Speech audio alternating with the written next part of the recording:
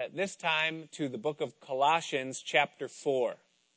And if you need a Bible, just lift up your hand and the ushers will discreetly bring one to you so you can follow along in our Bible study tonight.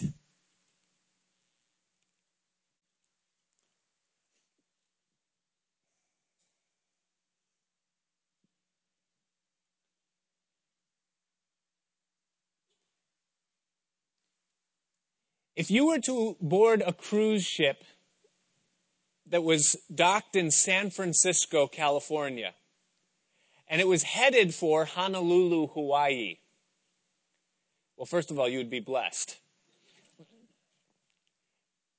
But let's say that the navigation instruments in that ship were out of adjustment by just 1 degree.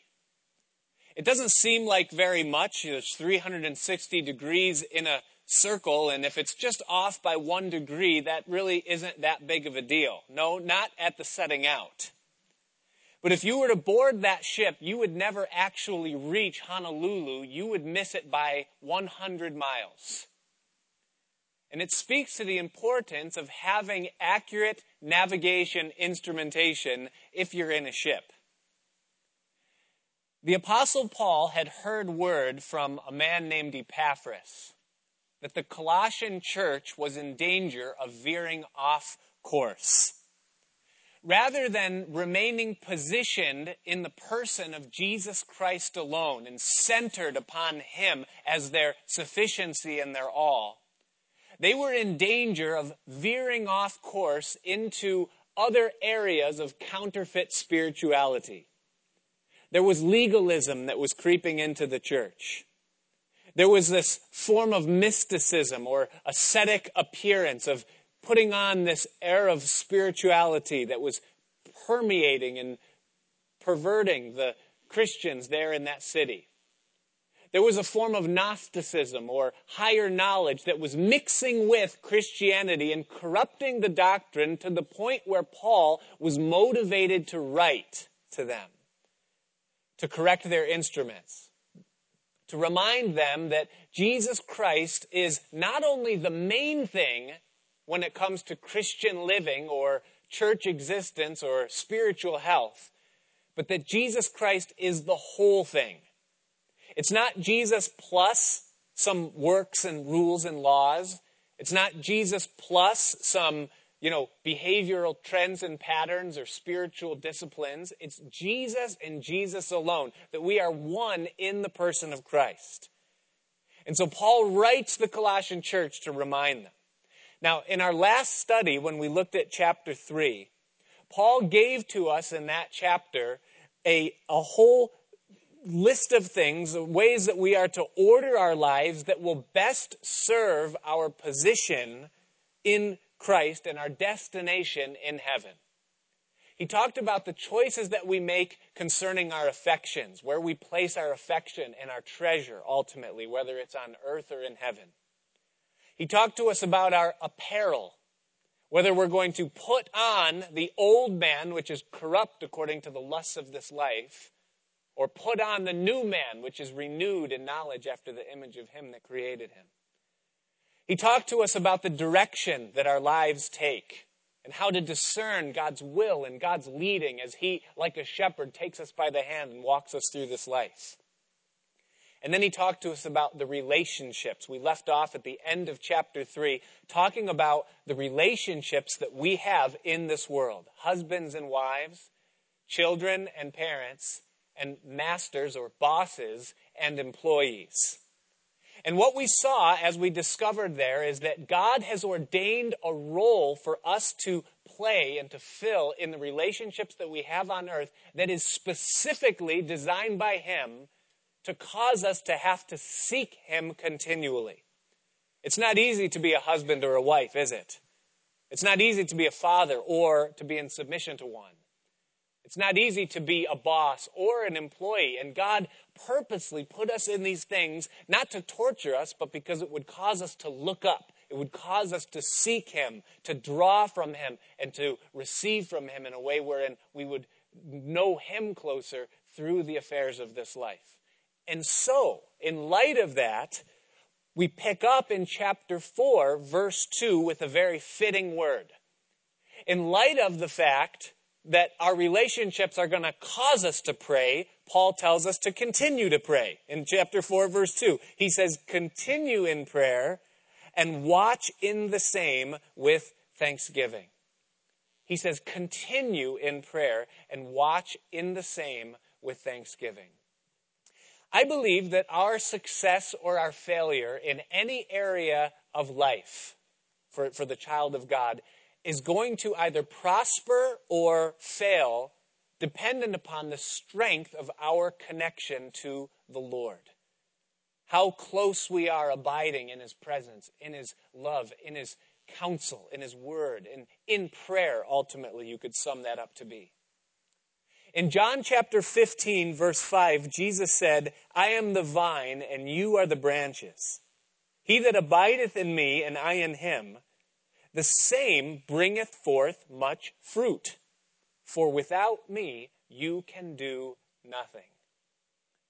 If we abide in him, then just like a branch that is abiding in the vine, attached to the source of nourishment, we will flourish. But if we are broken in that connection, or if we are not drawing from the Lord, then we will also wither. It's amazing. I cut down a lot of trees. It seems like I always have my chainsaw running, always cutting down trees, whether it's for firewood or for a plethora of other reasons that you would not understand, And one of the things that always amazes me is that when you fell a tree, it doesn't take long for the leaves to wither. It's almost immediate. You'll cut down the tree and you'll step back for a minute and thank God that you're still alive, as the thing goes down and then you'll take a drink of water, refuel your chainsaw, and you turn around and the leaves are already curling at the tips and they're all hanging downward, and you can see that the beginning of death has already happened. As soon as they're cut off from the source, as far up the tree as they might be, as far from the source, you might say, as they might be, they wither almost instantly. And the same thing is true for the child of God. That the person that's been placed in Christ and that draws life from Christ, that the moment we become separated through prayerlessness, our lives begin to wither. But there is a difference between us and the tree. With the tree, it's perceptible almost immediately, visibly. But with you and I, it's imperceptible for a while. You can get on for a while or continue walking or continue living your life for a while in a state of prayerlessness or broken fellowship, not in connection with the Lord. And the withering is happening. Things are taking place. But yet it goes unnoticed, and you can almost become calloused, and you can get used to living that way. I came across this excerpt that I'll share with you. It says, God gave us hunger pains and made food pleasant to the taste. Otherwise, we would not eat. God gave us relational drives and pleasure when we come together maritally. Otherwise, we wouldn't relate. God made the body so that it would physically fatigue and malfunction when overworked. Otherwise, we would not rest. Yet there is no drive to pray. When men through lack of prayer fail to commune with God, their leaf begins to wither, their spiritual strength begins to wane, and their work becomes frail and powerless. Yet because there is no physical indication and no express pleasure in the act, prayerlessness persists and prevails, and God in patience waits. And there's a lot of truth in that. Because there's no express pleasure, perhaps, in the act of praying or drawing close and seeking the Lord, and there's no drive in us physically that pushes us to that brink, although tragedy and trouble does have an effect in that direction, doesn't it? But yet, because of it, oftentimes we can learn to live prayerless lives, and that's a dangerous place to be. I often warn my kids, don't get used to living or accustomed to living apart from prayer. Because you can do it for a while, but there's things happening inside, damage being done imperceptibly. Paul says to them, he says, continue in prayer. And then he asks them to pray for him. Verse 3, he says, withal, praying also for us. So he asks please make it a part of your prayer time, a part of your prayer discipline, that you're not just praying for you. That it isn't just your needs and your thing and your concerns and your hurts and your difficulties and all that you're lifting and giving to the Lord, but that you're also remembering other people in your prayers. Intercession, it's called scripturally. It's the act of praying for other people. And it's a powerful and necessary thing that we do, that we don't just pray for ourselves, but that we're in the habit of praying for others as well. Now, you, like me, may struggle with this concept. I don't know if you're like me, but if you are, then you struggle with this. If God is ultimately omnipotent and sovereign, meaning that he's all-powerful and all-knowing, and he's omniscient, he sees the end from the beginning, then what part does my prayer play in things? If God ultimately knows and his will be done, then what part does my prayer play? And I don't have an answer for you. I don't know, but I do know this. It does. Because the Bible tells us that we're to pray. And somewhere, and I don't know where, our prayer meets with the sovereign power of Almighty God and makes a difference in the way things happen on planet Earth.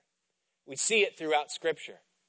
In Job chapter 42, verse 10, God speaks, or the Bible says that, and the Lord turned again the captivity of Job when he prayed for his friends. That there was something that happened there, that Job's praying unlocked the turning of his captivity. We read in Genesis of how the intercession of Abraham somehow played a role in the deliverance of Lot from Sodom. It was a pivotal part of what was going on there. It was Abraham's time of intercession there in Genesis chapter 18. We read about the 4 friends that broke open the roof of the house where Jesus was sitting, and they lowered their friend who was sick of the palsy in his bed down into the place of the house where Jesus was sitting. And it says that when he saw their faith, that is, the faith of the 4 friends, he said to the sick of the palsy, "Take up your bed."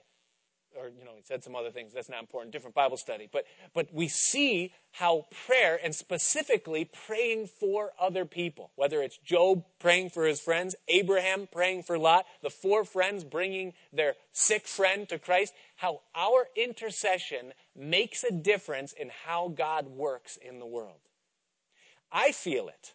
I know that many of you pray for me. I know that my wife prays for me. And I feel it and recognize the effect that prayer has on me in an inexplicable way. But it makes a difference. And Paul asks them, he says, please, would you pray for me? Would you put me on your list, an intercession for me? And then I'm amazed by what he asks them to pray for. Wait, don't look yet. If you were going to ask a group of people to pray for you, and you were going to put it into one request, not like a list of things, but one thing, the most important thing, what is it that you would pray for? Lord, please, my kids. Lord, please, my job. Lord, please. And we would have our things, the things that burden us, the things that tug on us. Flip it around. If you were the Apostle Paul and you could put on his shoes and you could assimilate into his role for a moment, and you were going to guess what it is that Paul was going to pray for, not knowing what it says in the text, what would you think perhaps Paul would pray for or ask them to pray for? Please, no more whips. 5 times is enough. My back is scarred and bloodied, and I don't want to be whipped anymore. Pray that they don't whip me. This prison is cold and dark and damp, and I would love to be out of this prison. Pray for deliverance for me. I would love it if, and you could just imagine the things. Shipwrecks are no fun. I do not want to go through that again. A night in the day in the deep. I just pray that there would just be a season of peace in this, providence or whatever.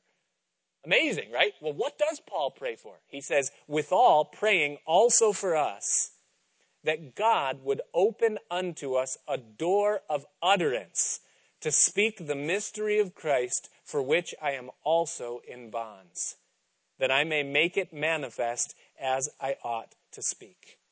Wait, Paul. Did you just pray for an open door to speak about the Lord? Because Paul, I would never, ever have thought that would be the thing that you would ask. That's all you do. You follow Paul's life in the book of Acts, and you see him, you read him, and Paul was a one-string guitar. All he spoke about was the mystery of Christ. Everywhere he went, everything he did was Jesus, Jesus, Jesus. If he went into a village, he found the synagogue and he preached Jesus. If he ran into someone by a river, he would preach Jesus. If he was in prison and chained to a guard, he would preach Jesus to the guard. It's all Paul ever preached about or taught. That's all he was. It was just Jesus. That's it. So why is Paul praying that God would open up a door of utterance, that he would speak forth the mystery of Christ and make it manifest as he ought to speak? Here's why. Because Paul knew that unless the Spirit of God makes a way for the word to open up and come forth, and then unless the Spirit of God directs the content of the conversation, and then the Spirit of God convicts the person who's being spoken to, then all of the speech and all of the effort is in frustration, it's fruitless, and it's vain. That it's absolutely vital not just to speak, not just to get it out there, but that our speech is directed by the Spirit through the opening of a door, a directing of the conversation and the words, and then a conviction that can come only from God upon the person that's hearing or receiving the testimony of Christ. There's two different ways perhaps you've experienced sharing the gospel of Christ, speaking about the things of God with others. And I'm speaking from my own experience, is that there are times when I go into a situation where I am completely fearful. I know I need to talk about the Lord. Lord, please open the door. I know I need to talk about you. This person, they need you. Lord, please, make it. And then the time comes and you're there and there's a moment of silence and now the opportunity comes and you say, hey, so have you thought anything about eternal matters lately? And your heart starts beating fast. And you're like, okay, here we go. And then they go, oh, and you sense like you watch their shoulders drop and their head shake a little bit, and they're like, oh, here we go, and you're like, oh, I just want to talk to you. And you start going, and it's like there's this friction. It's like trying to turn a crankshaft with your hands. The conversation is just not there. The words aren't there. It's like this frustrating interaction, and the conversation ultimately dies, and you say, well, at least they got some seed. I sowed the seed. Then, that's one experience. Then you have the other. And the other is you're just going along, you're maybe working alongside someone, or you're just shooting the breeze with a neighbor or a friend. And all of a sudden, without any way that you can even later on recollect, somehow you got onto this God topic. And all of a sudden, this conversation begins to happen. And you're talking about the things of God. And they're asking questions. And there's an interaction taking place. And all of a sudden, you have answers that you don't know you had. You're quoting verses that you didn't know you remembered. You're talking about concepts that you didn't even think you understood, and you're going back and forth, and they're listening to you, and you see that their eyes become a little bit wet, and you can sense the work of the Holy Spirit in their lives as you're just talking back and forth, and you walk away from that experience, and you go, whoa, that was awesome, and you're on the phone, I just shared the Lord, it was unbelievable, and see, there's a difference between the two. And that's what Paul is asking them to pray for. Not that he would just boldly blow down the doors and just plow everybody over with the word and with the gospel of Christ, but that the Spirit of God would lead and open a door. And then direct as the conversation, interaction goes back and forth, and then he would bring conviction on the person so that the sharing isn't done in vain, it's not in frustration, but that it's done spiritually and effectively and fruitfully. And that's what Paul is asking them to pray for. And then he says that when that door comes, that he would be bold. Pray for me that the door would open, and pray for me that I would be bold in sharing. Then he moves from prayer, talking to them about prayer and intercession and about his sharing and his desire that they would pray for that, to then talking to them about their example. The example that they would leave for others in the world. Look with me in verse 5. He says, walk in wisdom toward them that are without, redeeming the time. Let your speech be always with grace, seasoned with salt, that you may know how ye ought to answer every man. He takes this concept of our example the way that we conduct ourselves out in the world, and he breaks it into two categories. First of all, our actions, and second of all, our speech. What is our example to be towards others in our actions? He says very simply to them, he says, walk in wisdom. The word walk in the Bible always speaks of our conduct, our activity, the way that we conduct ourselves. And he says that we're to walk in wisdom towards them that are without. The word wisdom means knowing what to do with the knowledge that you have. That's what wisdom is. It's knowing what to do with the knowledge that you have. And he says that we're to walk, or our actions are to be conducted in wisdom. Well, what is the knowledge that we have that we're to apply this wisdom to? And here's what it is. Because he's speaking towards those that are without, unbelievers, those that don't know Jesus Christ. The knowledge is that they're watching you and I. We know that. You know that, don't you? They're watching your life, and they're watching my life. And so walk in wisdom. Conduct yourselves in a way that is in accordance with the fact that you know people are watching your lives. The world is watching Christians. Did you know that? There are thousands of domestic violence calls put into emergency numbers countrywide every day. And you don't hear about any of them until it happens at Creflo Dollar's house. And then, oh boy, you're going to hear it, boy, because here's a guy with a mega church and with all these issues and controversies and everything, and he's a Christian and carries a Bible and preaches Christ. And hey, the police were at his house because he had an altercation with his daughter, because the world is watching. There's thousands of people that go blotto on someone and just lose their cool because of a situation. But when it happens to Joel Osteen's wife on an airplane, the whole world is going to hear about it because, hey, a Christian blew their witness. A Christian who preaches Christ dropped the ball. And so everyone's going to hear about it. Remember that guy who made the video about the guy Coney in Uganda, you know, and he was a Bible-toting Christian, and he flipped his lid, and they found him naked in the streets of California somewhere. And oh boy, were they quick to point out, hey, he was a Bible-believing Christian, man. Because why? Because the world is watching. They're watching you and I. Now, some of the people that are watching your life and my life, knowing that we are believers, some of those people are watching because they want us to fail. They want to see us fail, and they can't wait to put it upon us when we do. But believe it or not, there are other people that are watching your life and my life, hoping that we will succeed. Because they know that they're lost. They know that they don't have the answer. They know that they're struggling, they're drowning, but they've fallen for everything that's ever come down the pike, and they're not going to jump right into the Jesus thing. And so what they're doing is they're watching your life. They're watching how you handle stress.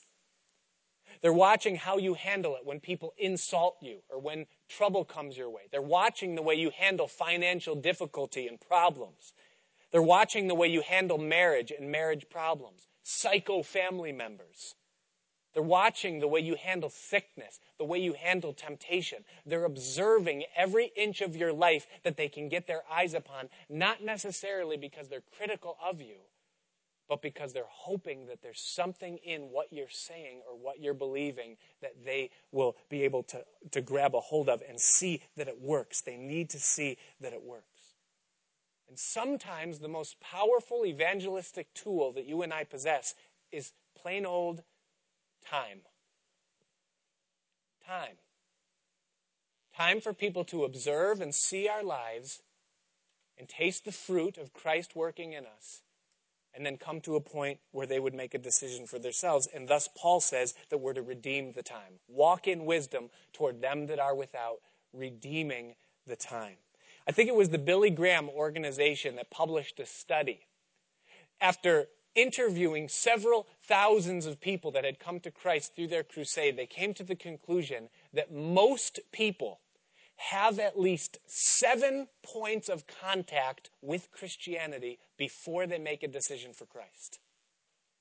Which means that they either hear a word about him in a conversation or sit in a church and hear a message and receive an invitation or just hear an invitation, 7 times they come in contact before they come to the point where they make a decision. And what Paul is exhorting us, encouraging us, is make the most of the point of contact that someone has with you.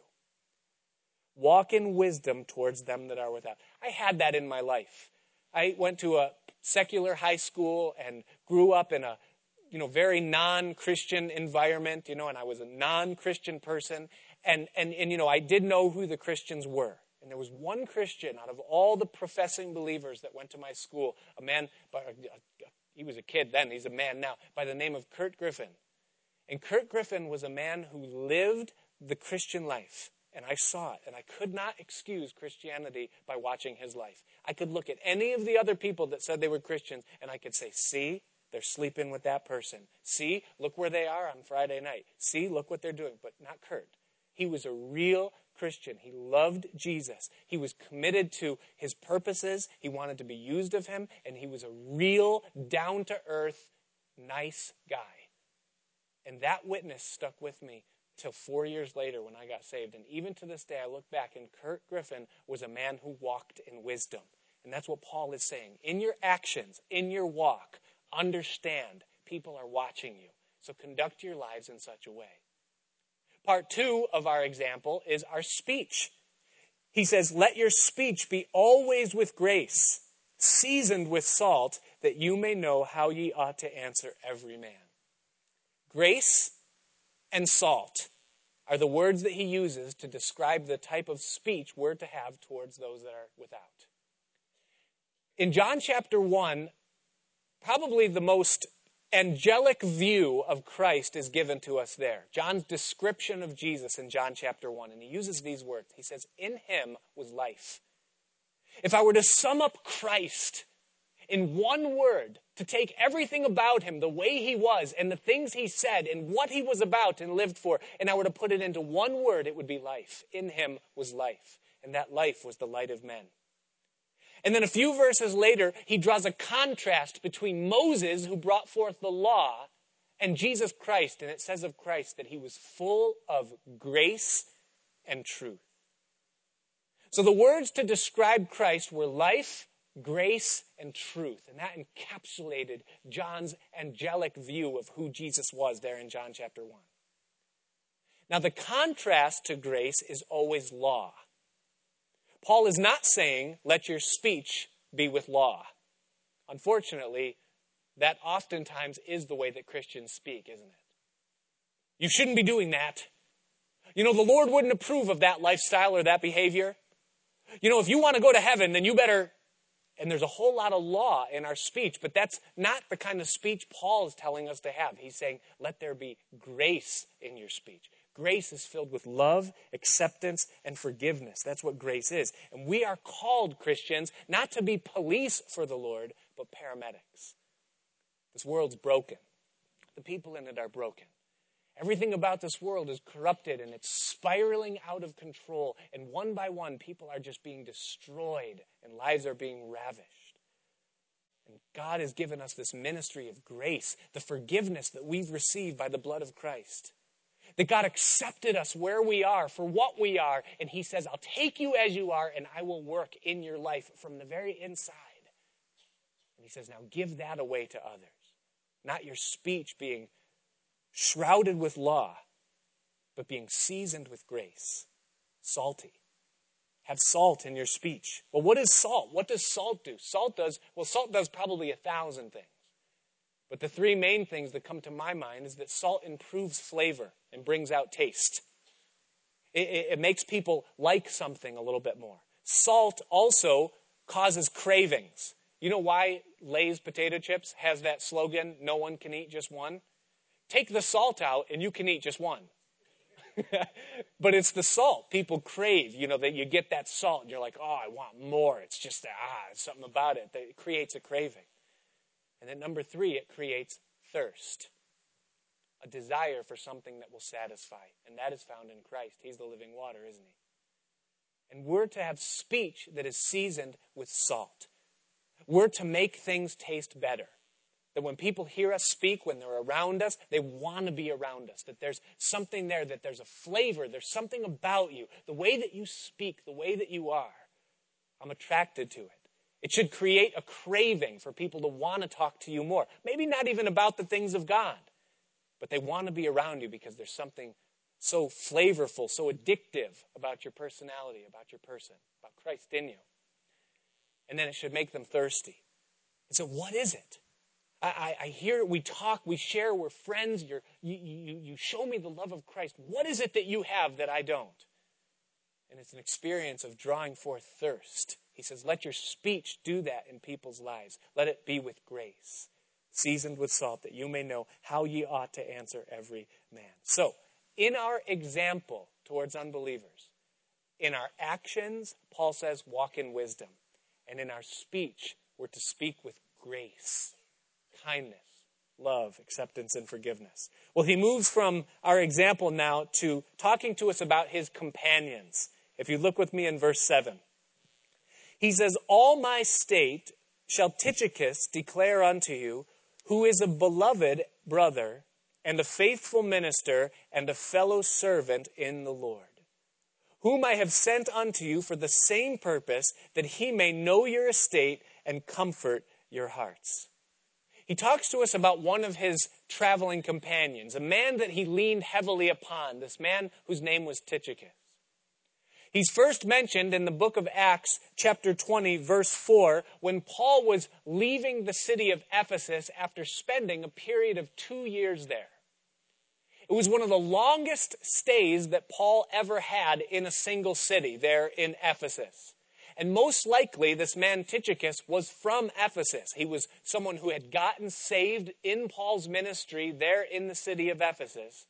And now he was a man that Paul had recognized. He had a particular gifting, a particular, flavor. There was something about him that Paul said, now I want you to come with me. And Tychicus is seen leaving Ephesus with Paul as Paul's about to cross over the Aegean Sea and go back into Macedonia now again. And we understand from seeing him in the scripture that Tychicus was most likely a very gifted orator.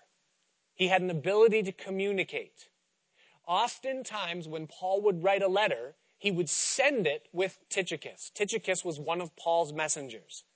And I believe that Paul would send Tychicus because Tychicus would have a way of being able to just communicate the things that Paul was seeking to share and give commentary to Paul's epistles in a way that would make sense and that Paul could trust it was going to be the right message.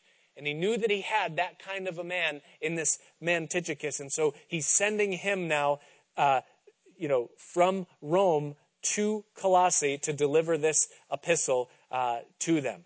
And he gives him this endorsement there in verse 7. He says 3 things about him that if Paul the apostle says these things about you, boy, you're on your way. He says that he's a beloved brother. And he's a faithful minister. And he's a fellow servant in the Lord. And that's an incredible endorsement to receive from the Apostle Paul. And then he talks to us about Onesimus. He says, with Onesimus in verse 9, a faithful and beloved brother who is one of you, they shall make known unto you all things which are done here. Now, this Onesimus has a very interesting story. He was actually a slave that was from Colossae, the city to whom Paul is addressing. He was a slave belonging to a man whose name was Philemon, who happened to be a Christian established in the work that was taking place there in the city. Well, Onesimus, the slave of Philemon, runs away from home. He's AWOL. He's a dejector. He leaves the place of his service as a servant of Philemon, and he runs away to the city of Rome, which is 1,300 miles from Colossae. That's a long way. You got to cross a couple of seas. You got to cross the Aegean Sea and then the Mediterranean to get over to Italy, and then Rome is on the far side, the west side there. Is that right? Yeah, west. The west side. So he goes all the way from Colossae to Rome. And once he gets into Rome, he gets himself into a little bit of trouble. And he ends up in jail. And guess who he just so happens to be a cellmate of? The Apostle Paul. So Paul leads this young man, Onesimus, to a saving knowledge of Jesus Christ and spends some time with him and then says, hey, listen, Oni, you got to go back. It isn't right. Maybe slavery isn't right, but what you did isn't right, and you need to go back. And I've got something I want you to do, Paul says. I want you to bring this letter to Philemon. And if you read the book of Philemon, which is right there after the book of Titus, right before the book of Hebrews, you can read the letter that Paul gave to Onesimus to take back to Philemon. And what you discover is that Paul led Philemon to Christ as well. And so you see this incredible orchestration of God's providence in the saving of this young man Onesimus. And now Paul is sending Onesimus with Tychicus back to Colossae to deliver the letter and to strengthen the church there and to bring them word of what's going on in Rome. Then in verse 10, he talks about Aristarchus. He says, Aristarchus, my fellow prisoner, saluteth you. Now, Aristarchus is another one that was a travel companion of Paul. He's mentioned there again in Acts chapter 20, verse 4, when it talks about the people that were traveling with Paul. He was from the city of Thessalonica, which is on the western side of the Aegean Sea. It's in Europe, and he picked up Aristarchus while he was there. And Aristarchus was with Paul for a very long time. When you get to Acts chapter 27, where Paul is shipwrecked, and you get that great saga about them being lost out at the sea, and it's a great story. Aristarchus was there with Paul at that time when he was on his way to Rome. He's not with Paul at the end of his life. In 2 Timothy chapter 4, when Paul is talking about those final things right before he goes to heaven. Aristarchus, we don't know where he was, but he was with Paul for a very long time, a very trusted and faithful companion. And then he says, and Marcus, sister's son to Barnabas, that is the nephew of Barnabas, touching whom you received commandments, if he come unto you, receive him. He brings up Marcus. Now this Marcus is also called John Mark. And it's the same man who authored the Gospel of Mark. You know the four Gospels, Matthew, Mark, Luke, and John. This is the Marcus that Paul is talking. And he also has a very interesting story. He was there in Antioch in Acts chapter 13 where Paul got his official start.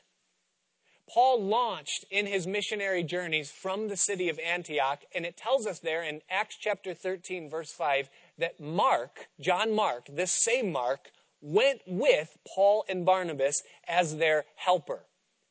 He went to carry the bags or just to offer support or to give help and aid where it was needed. He went with them wanting to be in the ministry, wanting to be a part of the mission that Paul and Barnabas were going on.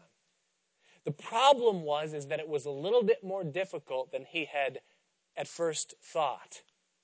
And so by verse 13, which is only 8 verses after he began, he quits. And he leaves and he goes back to Jerusalem. And in doing that, he made life difficult for Paul and Barnabas. They had gotten used to whatever it was that he was doing, and he had become a vital part of what their ministry was. And by leaving them in that precarious situation, he had made the ministry more difficult. And so here's what happened. A few years later, when Paul and Barnabas are about to go on mission again, Barnabas says, I'm going to go get John Mark and we'll pack our bags. And Paul says, no, he ain't coming. He abandoned the work last time and he put us in a rough place. He's not coming. And what happened, what ensued from that discussion is probably the greatest conflict that is talked about in the early church. And it caused probably one of the greatest church splits that is recorded in all of the book of Acts. And it was all because John Mark quit in a precarious time in the ministry. And he failed, and Paul said, no, I don't want John Mark with us. Well, years later, now we see John Mark again, and Paul is saying, if he comes to you, I want you to receive him, accept him, embrace him. He has a message, he has a ministry, he's fruitful. In fact, in 2 Timothy chapter 2, the end of Paul's life, of all of the people Paul could pull from to use at that season and to give an endorsement and a plug to, he chooses John Mark. He says, if you see Mark, send him, for he is profitable to me in the ministry. We see John Mark. He failed early on, but he was restored and used greatly later. And maybe someone here needs to hear that. Perhaps you failed some point in your life or in your ministry, and you think, well, God can never really use me, or there can never really be a productiveness to my Christianity because of some failure that I've had along the way.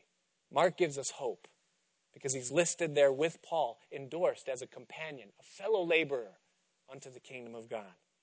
He moves on and he talks about Justus in verse 11. He says, and Jesus, which is called Justus. Now, this was a man who was from Corinth. And it tells us there that he was a devout Jew and that his house was connected to the synagogue. And he spent a year and a half listening to and growing under the teachings of the Apostle Paul. And now he's a travel companion with Paul. And so this man, Justus, and then he says, who are of the circumcision, meaning that they are Jews. These only are my fellow laborers unto the kingdom of God, he says, which have been a comfort unto me. Then in verse 12, he talks to them about their pastor. Epaphras was the pastor of the church in Colossae. He says, Epaphras, who is one of you, a servant of Christ, saluteth you, always laboring fervently for you in prayers, that you may stand perfect and complete in all the will of God. For I bear him record that he hath a great zeal for you, and for them that are in Laodicea, and them in Hierapolis. Epaphras is first mentioned in Colossians chapter 1, verses 7 and 8. He says, concerning the gospel that the Colossians had received, that they had learned it from Epaphras, their servant, who had also declared unto Paul their love in the Spirit. So Epaphras was the man who founded the church in Colossae. It wasn't founded by the Apostle Paul. It was founded by Epaphras. And then it was Epaphras who left Colossae and came to Rome to talk to Paul about the problems that they were facing there in Colossae and to receive instruction and mentoring from him. And so Paul is talking about their pastor. And now this man Epaphras is with Paul. Notice that Paul is not sending him back. He's sending Tychicus and he's sending Onesimus, but he's not sending Epaphras. And perhaps Epaphras said, you know what, I have this opportunity. I'm 1,300 miles from home here in Rome with Paul, and I'm going to stay for a little while and learn a couple things. I might make that choice too, if I had the option, to spend some time with Paul. And so Epaphras, he's staying with Paul there in the prison. And then Paul talks about Epaphras, and he gives to them and also to us 3 characteristics of an excellent pastor. If you want to see what an excellent pastor is in Scripture, look at this man, Epaphras. It tells us, first of all, there that he is a servant of Christ. A good pastor is always going to be a servant of Christ. You say, doesn't that go without saying? I mean, isn't pastor and servant of Christ synonymous? Aren't they one? No, not necessarily. There are many pastors that are servants of church membership rolls. There's many pastors that are servants of a paycheck or a pay scale. Many pastors that are servants of denomination boards that issue decrees and hand out assignments and all that kind of thing. There are some pastors that are servants of the accolades or the privilege that's involved in being in the ministry. And they serve that. That's why they're in it. Or for many other reasons. But if you want a good pastor, a servant of Christ. If a pastor is truly a servant of Christ and his motivation, his drive, and his desire is to see that Jesus Christ be magnified in the church and then born into the lives of the people, that pastor is going to have the right perspective. And every other area that brings forth health in a church is going to grow automatically out of that. You want a pastor that is a servant of Jesus Christ. The second characteristic that he gives there is that he is powerful in prayer. He says that he is always laboring fervently for you in prayers, that you may stand perfect and complete in all the will of God. If a pastor is a person of prayer, then by implication, he is not a person who is leaning upon his own strength to fulfill the work of the ministry. He's not leaning upon his ability or his expertise or his experience in seeing fruit born within a congregation or a group of people, but he knows that only Jesus can do the thing that is necessary and needful in a congregation or in a life or in a ministry or in a community or in a city. It all comes from Christ. And a pastor that is prayerless doesn't understand that and is serving in their own strength. A good pastor is one who prays. And notice what he prays for. He says, laboring for you in prayers that you may stand perfect and complete in all the will of God. That he knows that there is nothing that he can do to provide the real need that the people have. That it only comes from Christ. See, what you need, what I need, is not a pastor or a mentor or a spiritual leader. What you and I need is Jesus Christ. And if you and I are being perfected by him and led in the center of his perfect will, then we're going to be doing just fine. We don't need someone. We need the one, Jesus. And so, praying for them, that they would stand in his will, perfect and complete. And then the third characteristic of a good pastor is that a good pastor is passionate for the spiritual well-being of the people in the church. Notice in verse 13, he says, "For I bear him record that he hath a great zeal for you, and for them that are in Laodicea, and them in Hierapolis." All three of those cities, Colossae, Laodicea, and Hierapolis, were all within a certain range of each other. They were very close, very, very manageable region. And this man, Epaphras, was effective in reaching and ministering to all of the Christians in these three cities. And he cared deeply about how they were doing. Think about it. Well, what did it take to travel 1,300 miles in Epaphras' day? And yet he went to Paul because he was concerned about the spiritual condition of the people there in Colossae, and he knew he needed to talk to Paul about the problems. That's great zeal, isn't it? And what kind of self is in that? It's a very selfless thing. And this man Epaphras is a great example to us of what a good pastor is, and Paul tells them there, hey, you've got a good man in this man Epaphras. Well, in verse 14, he talks about Luke and Demas. He says, Luke, the beloved physician, and Demas greet you. Now, Luke, Dr. Luke, the beloved physician, joined with Paul while Paul was on his second of 3 missionary journeys. Just before Paul crossed from Asia Minor, modern-day Turkey, into Europe, Macedonia, as he crossed the Aegean Sea, in the city of Troas, that port city that's right there in the northwest corner of Southeast Asia. No, not Southeast Asia, Southwest, Asia Minor there, Turkey. Right there in Troas, in Acts chapter 16, verse 10, as you're reading Acts, it says, they then did this. They then did this. And then in verse 10, it changes to, we did this, and we did that. And at that point, Dr. Luke joined with the Apostle Paul and became his personal physician. Luke wrote Acts. He wrote Luke, and he became Paul's personal physician. Paul most likely had ophthalmia, a disease of the eyes. You get a hint of that when you read Galatians and other places. He was beaten so many times. He probably had physical complications beyond what you and I even can comprehend or begin to understand. And Luke traveled with Paul and attended to those needs that he had. He was also very intelligent.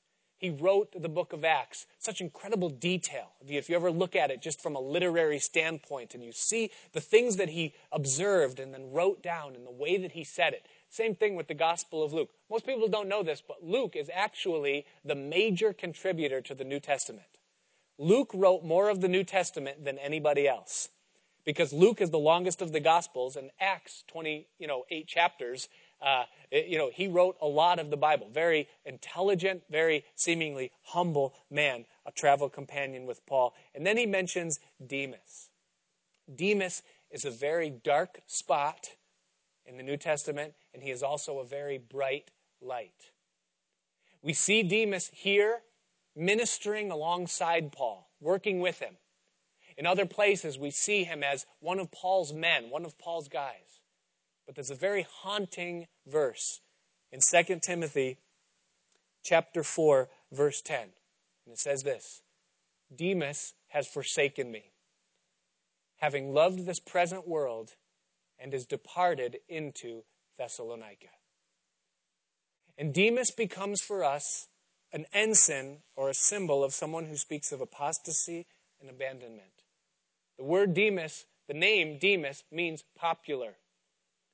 And it says that he loved this world and that he departed into Thessalonica, which means victory of lies.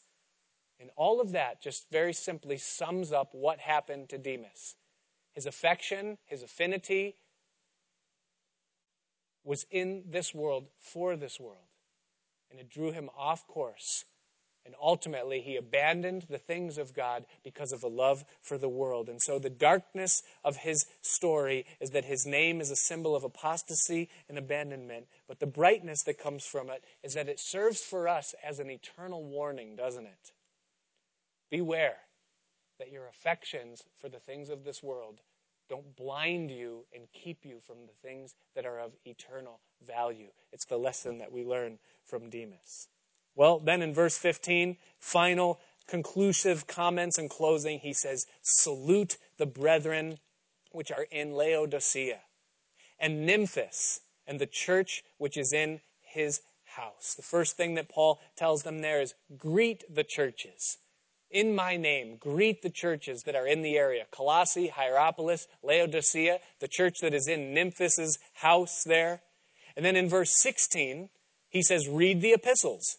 He says, and when this epistle is read among you, cause that it be read also in the church of the Laodiceans, and that you likewise read the epistle from Laodicea.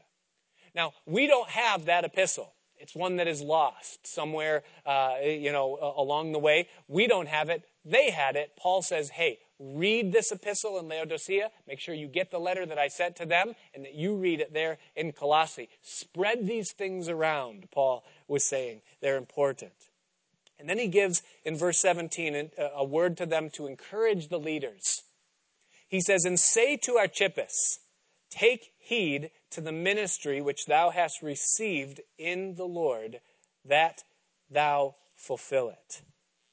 Take heed to the ministry which thou hast received in the Lord, that thou fulfill it. Now, in the letter to Philemon, we discover what that ministry was. He led a house church. There was a church that was in the house of this man Archippus, and God had apparently called him into that position, into that ministry. And we don't know what was happening. We don't know why. But we know that there was something there where Paul felt it necessary to address this man specifically and to say, listen, take heed to the ministry that you have received from the Lord, that you fulfill it. And I believe that some of us need to hear that. Is that the ministry that you serve in, that place that you fill within the body of Christ, it isn't something that's been ordained of men. It isn't simply a post that is volunteer work, or something that you can put on a resume. But if you're involved in some form of service or ministry, you've been put in that ministry by the Lord. A man can receive nothing, the Bible says, except it be given him from above. And perhaps the word to you tonight is take heed to the ministry which you've received in the Lord, that thou fulfill it. Paul took ministry seriously. He addresses himself often as an apostle of Jesus Christ, right? To Timothy, he addresses himself different. You know what he says to Timothy? He says, Paul, an apostle by the commandment of God our Savior. He looked at the ministry that he was in as not just something that he had chosen, but as something that God had ordained for his life, and he took it with seriousness. And here he spreads that word to Archippus. And then he says, the closing, the salutation by the hand of me, Paul. Remember my bonds. That's a great word to meditate on as we close this epistle, isn't it? He calls them to consider the fact that this great apostle, this man had been so used of God in such a mighty way, was in a prison in chains. And that should stir a meditation within them and also within us. Is why would this man accept such a situation and yet not complain about it or try to wiggle out of it or in some way kick against it? Why? Who was he in chains for? What was the purpose of those chains? Did he deserve to be in them? And perhaps even there was a hint of, hey guys, pray for me, that maybe God would let me out. But he says, remember my bonds. And then he finishes the epistle the best way any letter can be finished. He says, grace be with you. Amen. Now, I know that there are some of you that are sitting here tonight, and you would never say this, but you're thinking to yourself, why spend so much time talking about the people that traveled with Paul?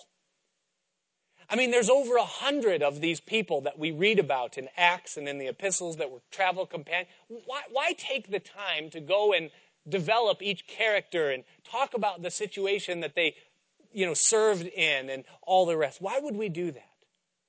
I believe that maybe it's a worldwide thing, maybe it's a human thing, maybe it's an American thing, but we've been trained to basically separate people into two categories. The who's who and the who's he. And unless someone has done something that's noteworthy, unless they're famous for something, unless they're rich or that they've accomplished or done something heroic, those are the who's who's. Paul's a who's who. Peter's a who's who. But the rest of these guys, they're a who's he. Who's Epaphras? Who's Demas? Who are these guys? What difference do they make in the grand scheme of things? Listen, in the kingdom of God, there is no such thing as a who's he. Every person that his name is in the Lamb's Book of Life is significant in the kingdom of God on earth. And listen, if your name is in his book, you are known in heaven. Right now, already. Your life is significant. There's no such thing as a who's he. In 1854, there was a 17-year-old man who worked in a shoe shop outside of Boston. His parents had made him go to church throughout his youth, but he had reached an age where he said, this God thing's not for me. And he had a Sunday school teacher whose name was Edward Kimball. And Edward Kimball one day felt led to go to this shoe store and talk to this young man, engage him in a conversation. And so he went there on the lunch hour, and he went into the basement of the shoe shop with this young man and shared with him from his heart about the things of God. And the result of that conversation is that the young man gave his life to Jesus Christ. The young man's name was D.L. Moody. You ever heard of D.L. Moody, Dwight Lyman Moody? Wait, the story goes on.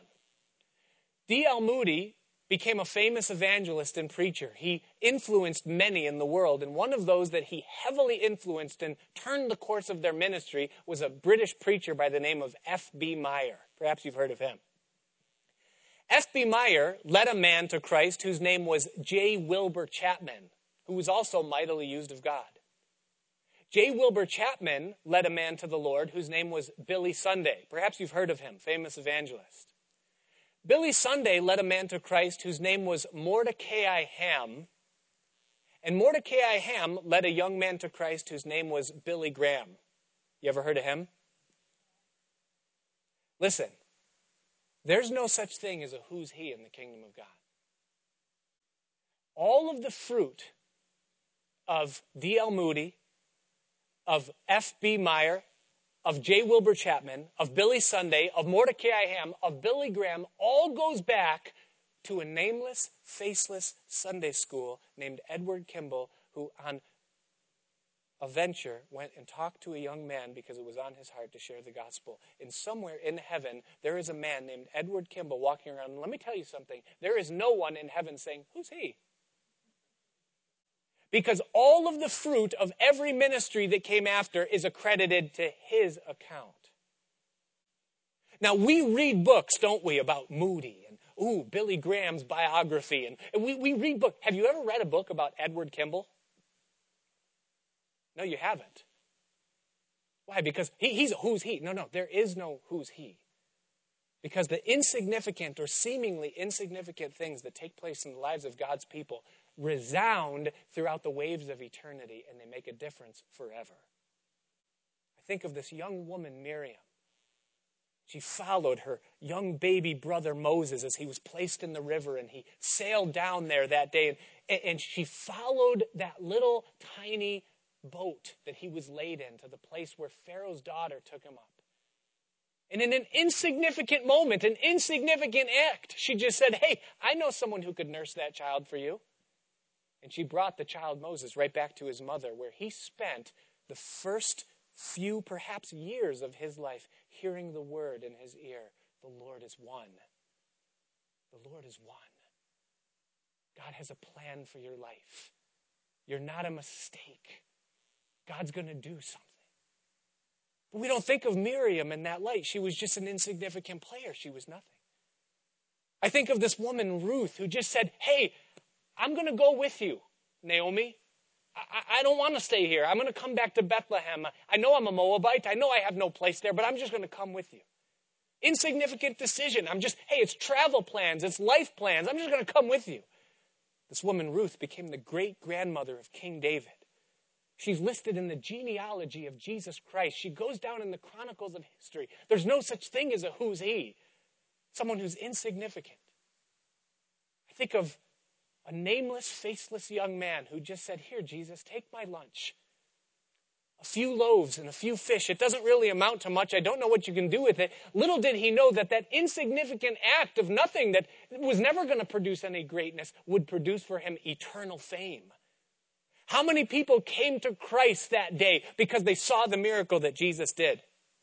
How many have come to Christ since then because they've heard the account of what Jesus did in that text and saw what he did? There's no such thing as a who's he in the kingdom of God. I think of this man Epaphras. He heard a word. Perhaps it was in Jerusalem on the day of Pentecost. We don't know. But this man Epaphras, he heard a word. He felt a call. I'm going there. I'm going to go to Colossae, and I'm just going to see what God does. And this insignificant man, among thousands of other earthly insignificant men, went to a city and started a church. And the result of that church was 3 churches, perhaps thousands of churches. It's an epistle that you and I are holding right now that we've studied, we've looked at, we've learned from. We've seen something of the person and work of Christ that we never would have known otherwise because of an insignificant act of a man Epaphras just going to the city. What about you? Insignificant, nameless, faceless, little old you. What insignificant act is God going to take in your life and do something with it that you will never understand and you'll never see the result of in your lifetime? But that 1,000 years from now, you're in heaven and you see multiplied millions of things that were done because of the place that you filled in God's purposes on this planet. God called you by name. He knows the number of hairs that are on your head. He ordained every one of your days before they were ever lived out, and he knows everything about you, and you're not insignificant in the kingdom of God. He saved you on purpose. He called you with a holy calling. He has reserved and established an inheritance for you that is incorruptible, undefiled, it's in heaven, it's secured forever. You're not insignificant. And Paul would say in light of this to us tonight, he would say, listen, walk in wisdom. Continue in prayer. Stand perfect and complete in all the will of God. Fulfill the ministry that he has called you unto. And above all, grace. Grace. Grace. Let's pray. Father, we thank you so much for your word. We thank you for your wonderful love. We thank you for the mercy that you've extended to us, that you've called us your sons and daughters, that you've given us a hope and a calling above and beyond anything we could ask, think, or imagine. And tonight, Lord, this church, this building, this house was filled with insignificant nothings concerning earth. But we know that in heaven, Lord, what you can do with a conversation we might have with a Sunday school student, it blows our mind. And I know I don't speak for myself, Lord, but I pray that you would take up my life afresh. That you would do with us, Lord, that which brings you glory and pleasure. That which will benefit eternity. And that you would take our lives and use them for all that they are. And I pray that you would write the word that we've heard as we've gone through Colossians and put it in our heart forever, that we are in Christ. the mystery of godliness, that Christ is in us, that we're complete in him.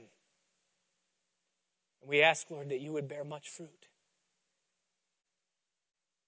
Father, I pray for each person here, that wherever they're at, whether perhaps they've just recently made a profession of faith and come to you, Lord, that right now you would establish your residence, your house within them. That you would use their lives, that you'd give them calling and purpose, anointing. I pray for those that have walked with you for years, that perhaps even their love has grown a little bit cold. Lord, I pray that you would reignite that fire. That you would give them the passion and the zeal for you that they had at the beginning, and that their lives, Lord, would be carried on the wind of your Spirit.